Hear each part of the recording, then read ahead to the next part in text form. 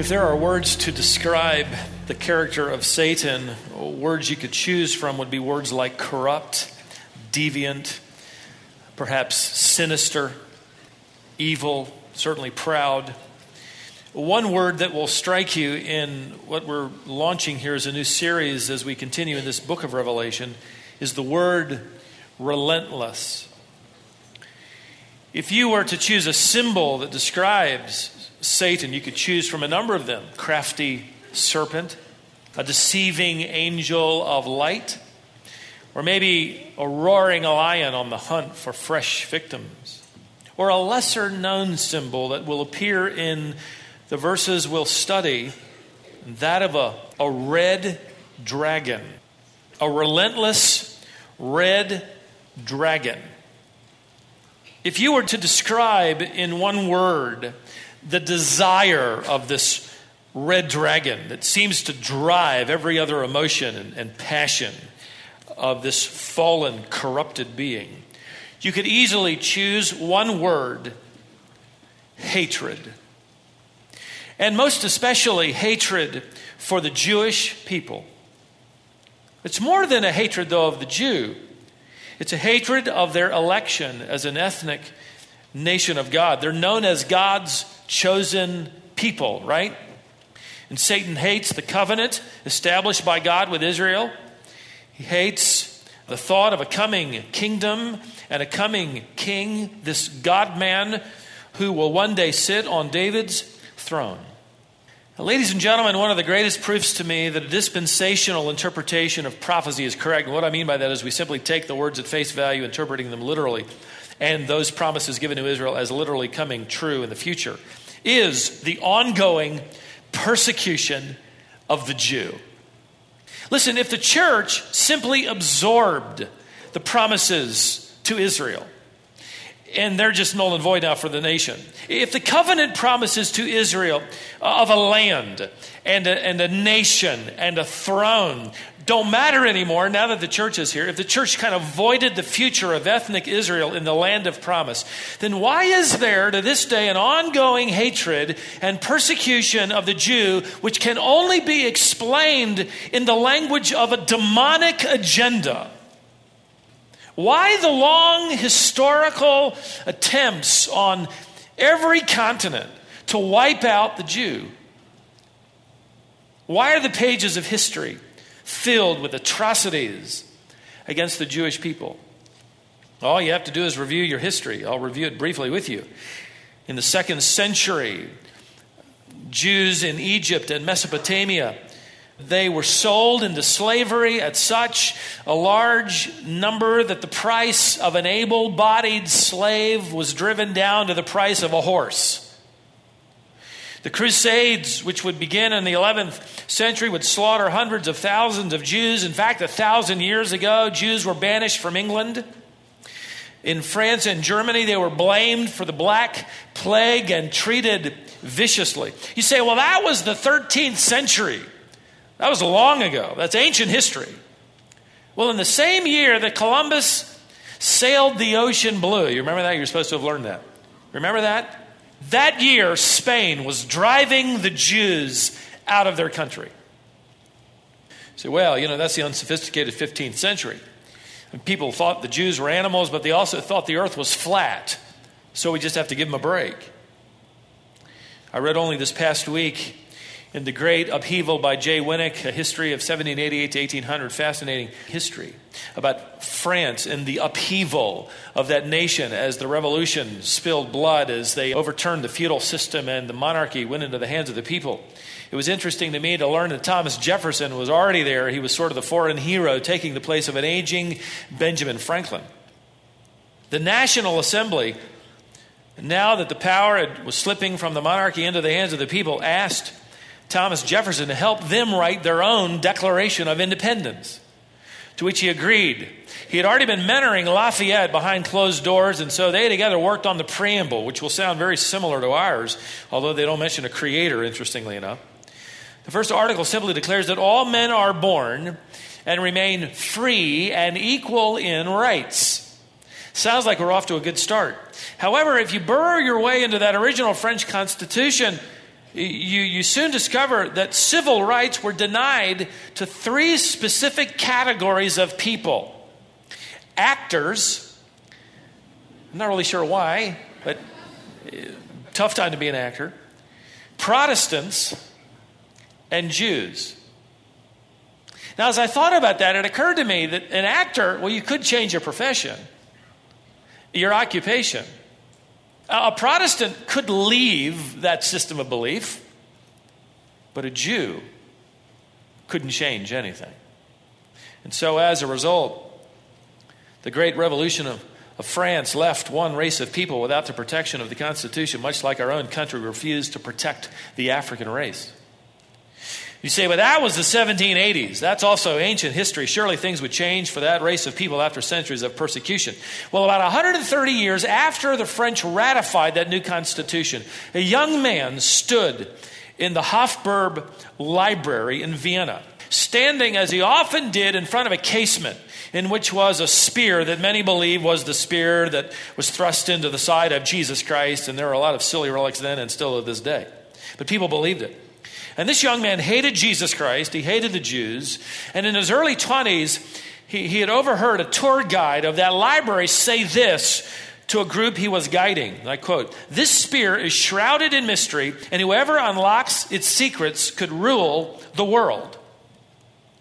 That young man would later write, "Those words changed my life." And standing before that spear, this young man made a pact with Satan, inviting the mystical powers, if there were any, of that spear to invade his own heart and life. In fact, one of his friends by the name of Walter Stein, who befriended this young Adolf Hitler, wrote this as Hitler would stand before that spear, and I quote Stein, "He stood like a man in a trance. The very space around him seemed enlivened with some kind of strange light. He appeared transformed as if some mighty spirit inhabited his very soul, creating within and around him an evil transformation." End quote. I found it interesting to learn that when Hitler victoriously marched through Vienna, he went immediately into the Hofburg Library and he took that spear out of that casement and held it, and he said, and I quote, "I now hold the world in my hands." So he hated Christ. And demonically inspired, no doubt, and empowered, this one would march through much of Europe triumphant in victory, with millions raising their hands saying Heil Hitler or Hail Hitler, as they did the emperors before him in the Roman Empire. While at the same time, millions of Jews were being burned to death in ovens deep inside concentration camps. And you say, yeah, but Stephen, that's the mid-1900s. That also is ancient history. The world knows better now. Oh no, you see the same hatred for Christ and the Jew. It's not gone away, for the devil has not retired from his primary passion. Even though at this moment he lacks a global crusader, he is still luring those into his crusade of hatred. He's still organizing. He's still fomenting it. In fact, I read an article in the New York Times, reported a number of years ago, the popularity of video games in Germany and Austria. More than 100 different video games categorized simply as KZ Manager. KZ is German shorthand for concentration camp. These games allow a player to run a concentration camp complete with a castle topped by a swastika. The player manages the camp and earns points for gassing prisoners, selling gold fillings, which he needs to do in order to buy more gas to operate the gas chambers, all of which, this article said, must be done, by the way, without raising the awareness of people outside the camp. The Jewish watchdog organization called the Wiesenthal Center, you can go to the website and read all about it, reported the popularity of the games among European youths. In fact, they polled one particular city in Austria and found that 61% of the high school students either knew about the games or had played them. You say, well, okay, that was 17 years ago. It was. Satan is tired, and people are tolerant now of all religions and races, and this has been going on for centuries, and so now, he's given it up. Not quite. A CNN report announced in bold headlines that caught my eye: anti-Semitism on the rise globally. It went on to report current anti-Jewish incidents which have been documented in 2008 in Argentina, Australia, Canada, South Africa, Russia, France, Germany, England, and of course in the Middle East where it is increasing in volatility. Ladies and gentlemen, listen, one of the greatest proofs that God is not finished with ethnic Israel is that the devil will not leave them alone. One of Satan's premier passions is the extermination of the Jew. And Satan will try to destroy the Jew long after the church has been established. In fact, even after the church is raptured. Why? Because Satan also interprets prophecy literally. He takes it at face value. I hate to say it, but the devil's a dispensationalist. Don't quote that to my covenant friends. It's true. He understands that this is a literal promise, and he understands that God will literally fulfill it. So if he can somehow keep God from keeping his covenant promise of a coming land and a coming kingdom and a coming king from happening, then he has made God less than God. He has made God a liar. For God would have then promised something he could not produce. And furthermore, Satan fully understands the ramifications of this book of Revelation we're studying. If 144,000 Jewish evangelists are really going to comb the earth and find converts among the millions from every tongue, tribe, and nation who will believe in Christ, then he must even now try to stamp out the Jew, so that can't happen in the future. If Israel will one day be called back to Jerusalem, and I believe that calling is not now, that calling is in the tribulation. If he sees that coming true, then he's going to do everything he can even now to keep Jerusalem out of the hands of the Jews. He will attempt to thwart the plans of Christ, and he will attempt to kill the Jews until Christ banishes him to hell forever. In fact, after the millennial kingdom, Satan's let loose for a little while, and what does he do? He immediately races to bring war and death and destruction to Israel. You let him loose, and that's where he goes. So his hatred of the Jew and of Christ, the Jewish Messiah, is so entrenched in his corrupted and fallen nature. That's the reason, ladies and gentlemen, behind the headlines. The red dragon is the reason that the pages of history are stained with the blood of Jews who've been killed, and in their warring and fighting, they've certainly killed others. Not just the red dragon will be involved in this final crusade, this horrific crusade against this people. We're about to be introduced to the Antichrist and his false prophet. In fact, if you have your Bibles open to Revelation chapter 12, Revelation chapters 12 and 13 are primarily devoted to introducing to us the key players. And I'm just going to call this series the many faces of evil as we continue toward the final days of the tribulation and the battle of Armageddon. You got this new global killer, which is about to make his appearance in the text of Scripture. Before we're introduced to him, however, John has several introductions to make. So let's begin with Revelation chapter 12 and verse 1. A great sign appeared in heaven. You ought to circle the word sign. It'll appear again, that word. A great sign appeared in heaven, a woman clothed with the sun, and the moon under her feet, and on her head a crown of 12 stars. And she was with child, and she cried out, being in labor and in pain to give birth. Now, the wonderful thing about approaching prophecy literally is that you're able to literally interpret every metaphor, every symbol as symbols and metaphors. And this text indicates this is a clear symbol. It's a sign. The Greek language calls it a semeion mega, a major, a big sign, a great sign, which immediately tells us then that this woman is not an actual woman, but that she symbolically represents something else. So keep that in mind. John writes, a great sign appeared in heaven. And in this symbolic vision, John sees her clothed with the sun, the moon at her feet, wearing a crown of stars. Now, she's not the first symbolic woman to appear in Revelation. In chapter 2, we've already met a woman symbolically named Jezebel because she was leading the church into immorality and sin. In chapter 17, we're going to be introduced to a harlot who will represent the false religion of the Antichrist. In chapter 19, we're going to see another woman who symbolizes the bride of Christ. She's simply referred to as the bride of the Lamb. That's you and me. Here in chapter 12, we see another symbolic woman, this one in the pain of childbirth, and she's dressed very differently than your wife was when she went into the delivery room to deliver your baby, right? No crown, stars, and moon in there. They are here. So then the question is, what does this, or who does this woman represent? Now, in my research, I found at least 5 different opinions. I'll give you the 4 wrong views and then the correct view. You don't have to believe me. You can choose to be wrong. Then you're going to get a bad grade on the final exam, okay? The first is Mary Baker Eddy. Mary Baker Eddy believed with all humility that she was this woman and that she bore the Christian Science movement into being in 1879. Of course, tragically, she knows now she wasn't the woman. The Roman Catholic Church believes the woman is Mary, whom they often refer to as the Queen of Heaven. Certainly, Mary was the mother of Christ. They would view her here in this text as ascended without having died, making her virtually deified and equal with Christ.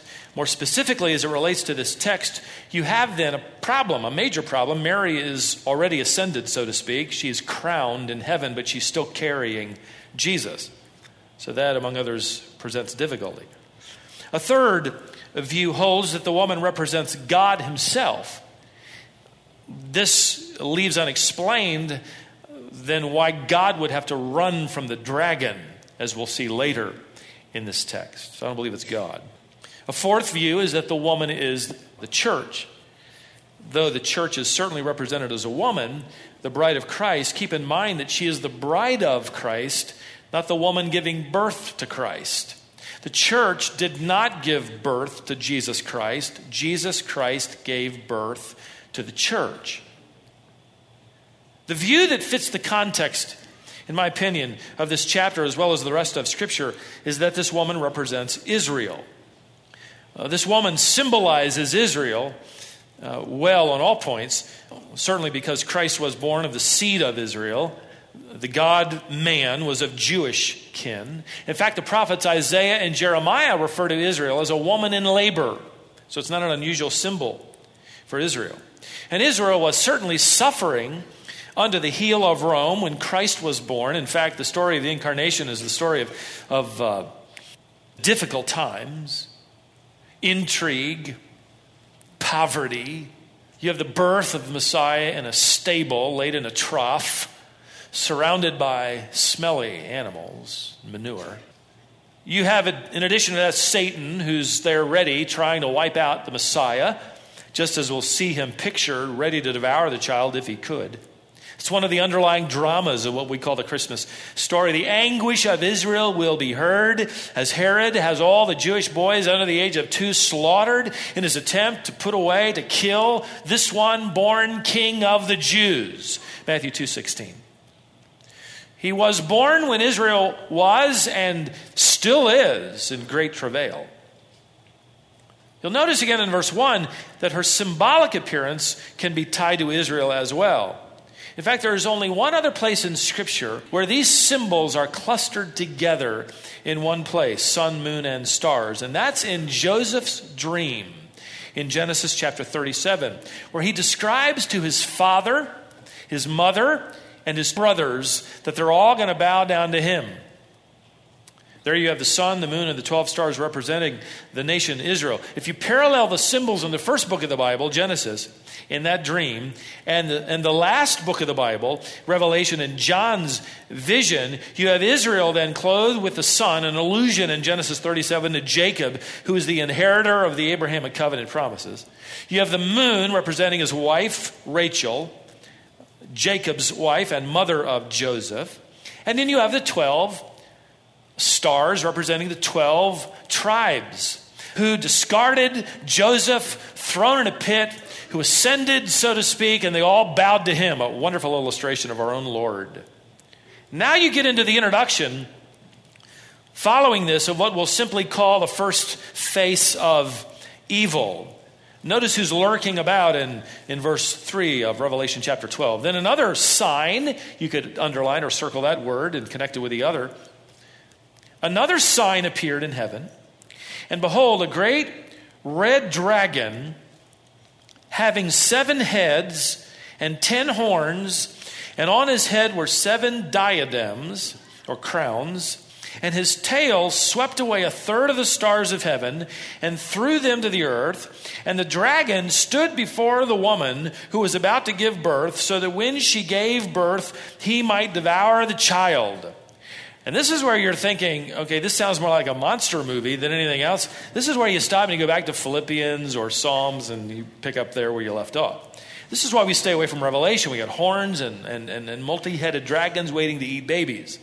Well, before anybody thinks this is pure fiction, or worse yet, you take from this text what our world has taken, and that is the devil wears a red suit, has a long tail and horns. Understand, this is a semeion. This is another sign. This is a symbolic scene that represents an invisible drama. In fact, this sign by John does not tell us what Satan looks like. It's telling us what Satan acts like. He acts like a destructive, terrible dragon who wants to eat, consume, kill the Messiah and the seed of this one, as we'll learn later in the chapter, the Jewish people.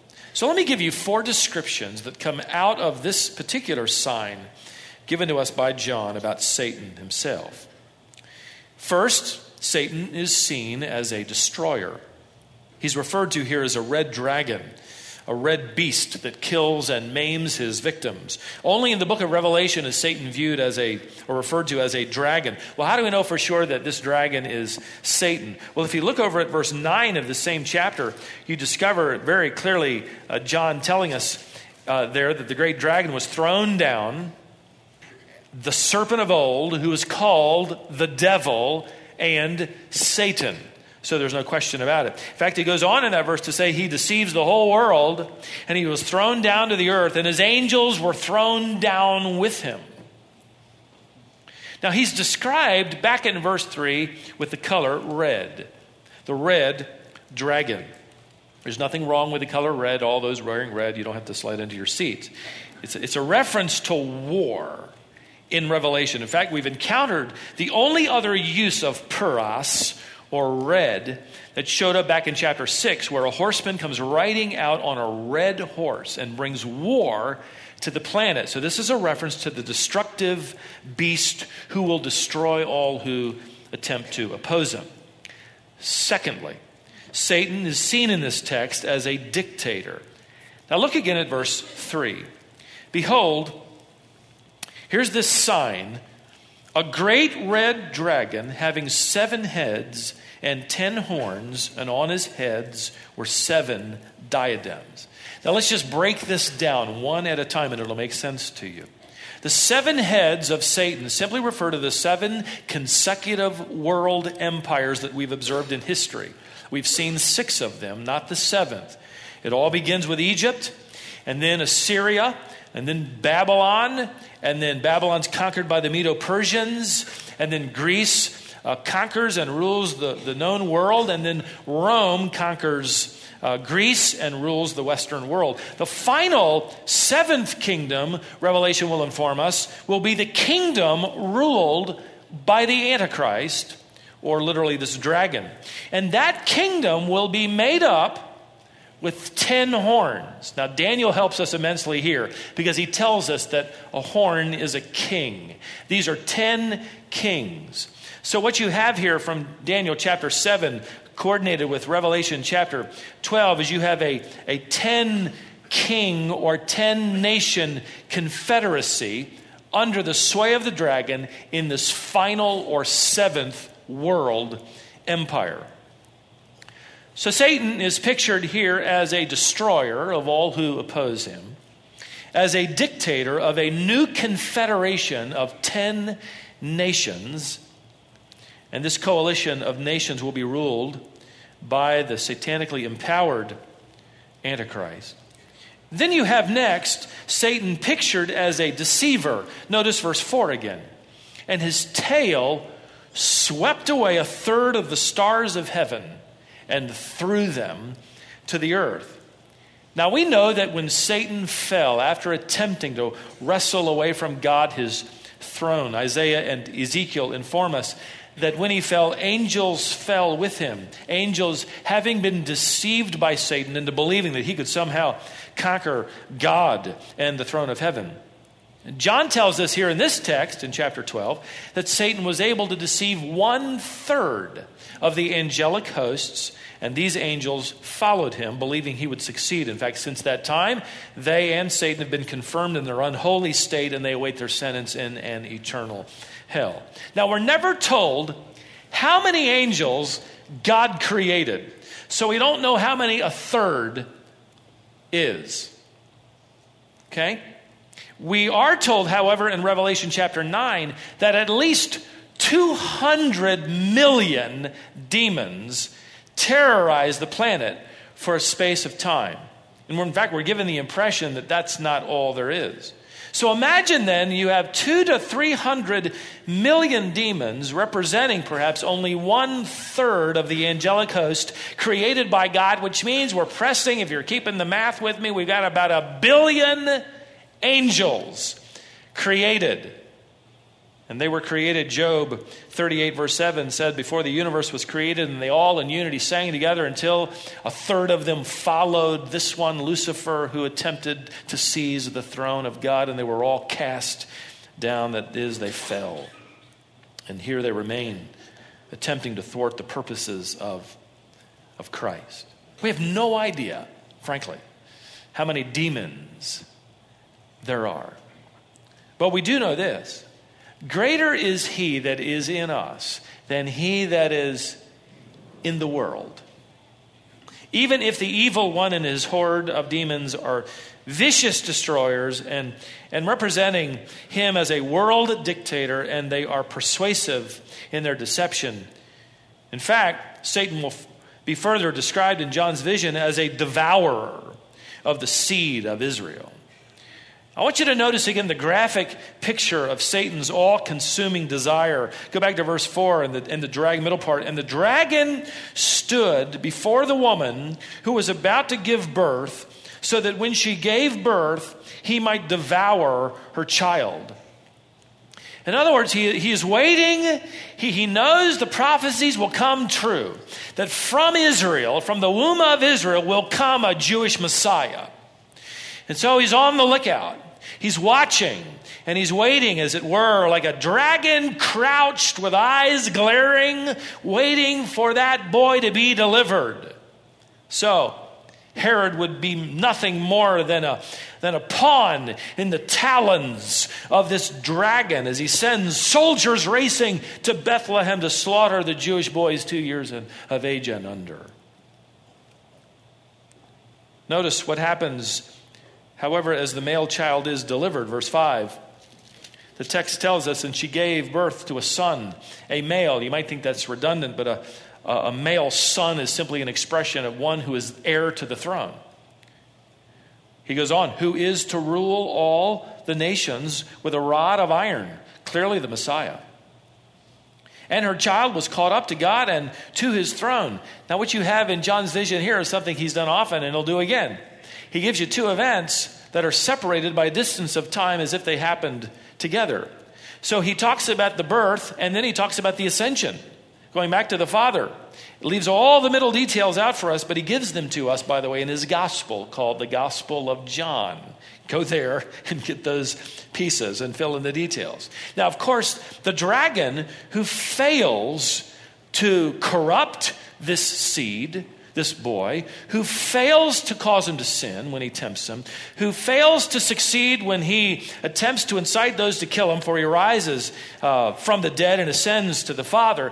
The text of Scripture here in this chapter, in fact in verse 13 even further, will tell us that he then takes the focus of his anger and his hatred, and he focuses on the people, the seed. He wages war against the woman who bore the child. In other words, he couldn't kill the Jewish Messiah, and so he will vent his hatred, and he still does to this day, against the Jewish people, to try to keep all the other promises about the second coming of Christ from coming true. And so we have world news today informing us of his ongoing hatred and anti-Semitism, which is growing even now.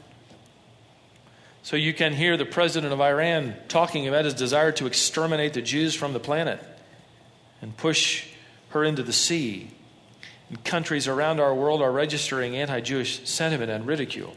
The Muslim world today is probably personifying more than anything else the murderer's hatred against her, so bent on killing Jews that they will sacrifice their own sons and daughters to kill a handful of them.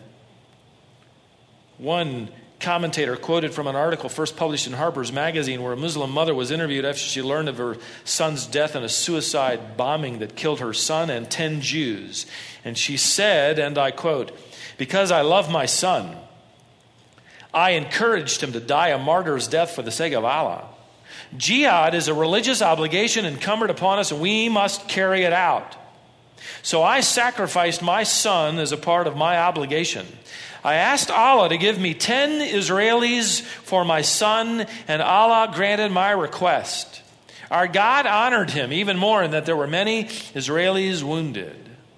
How tragic is that? How utterly tragic.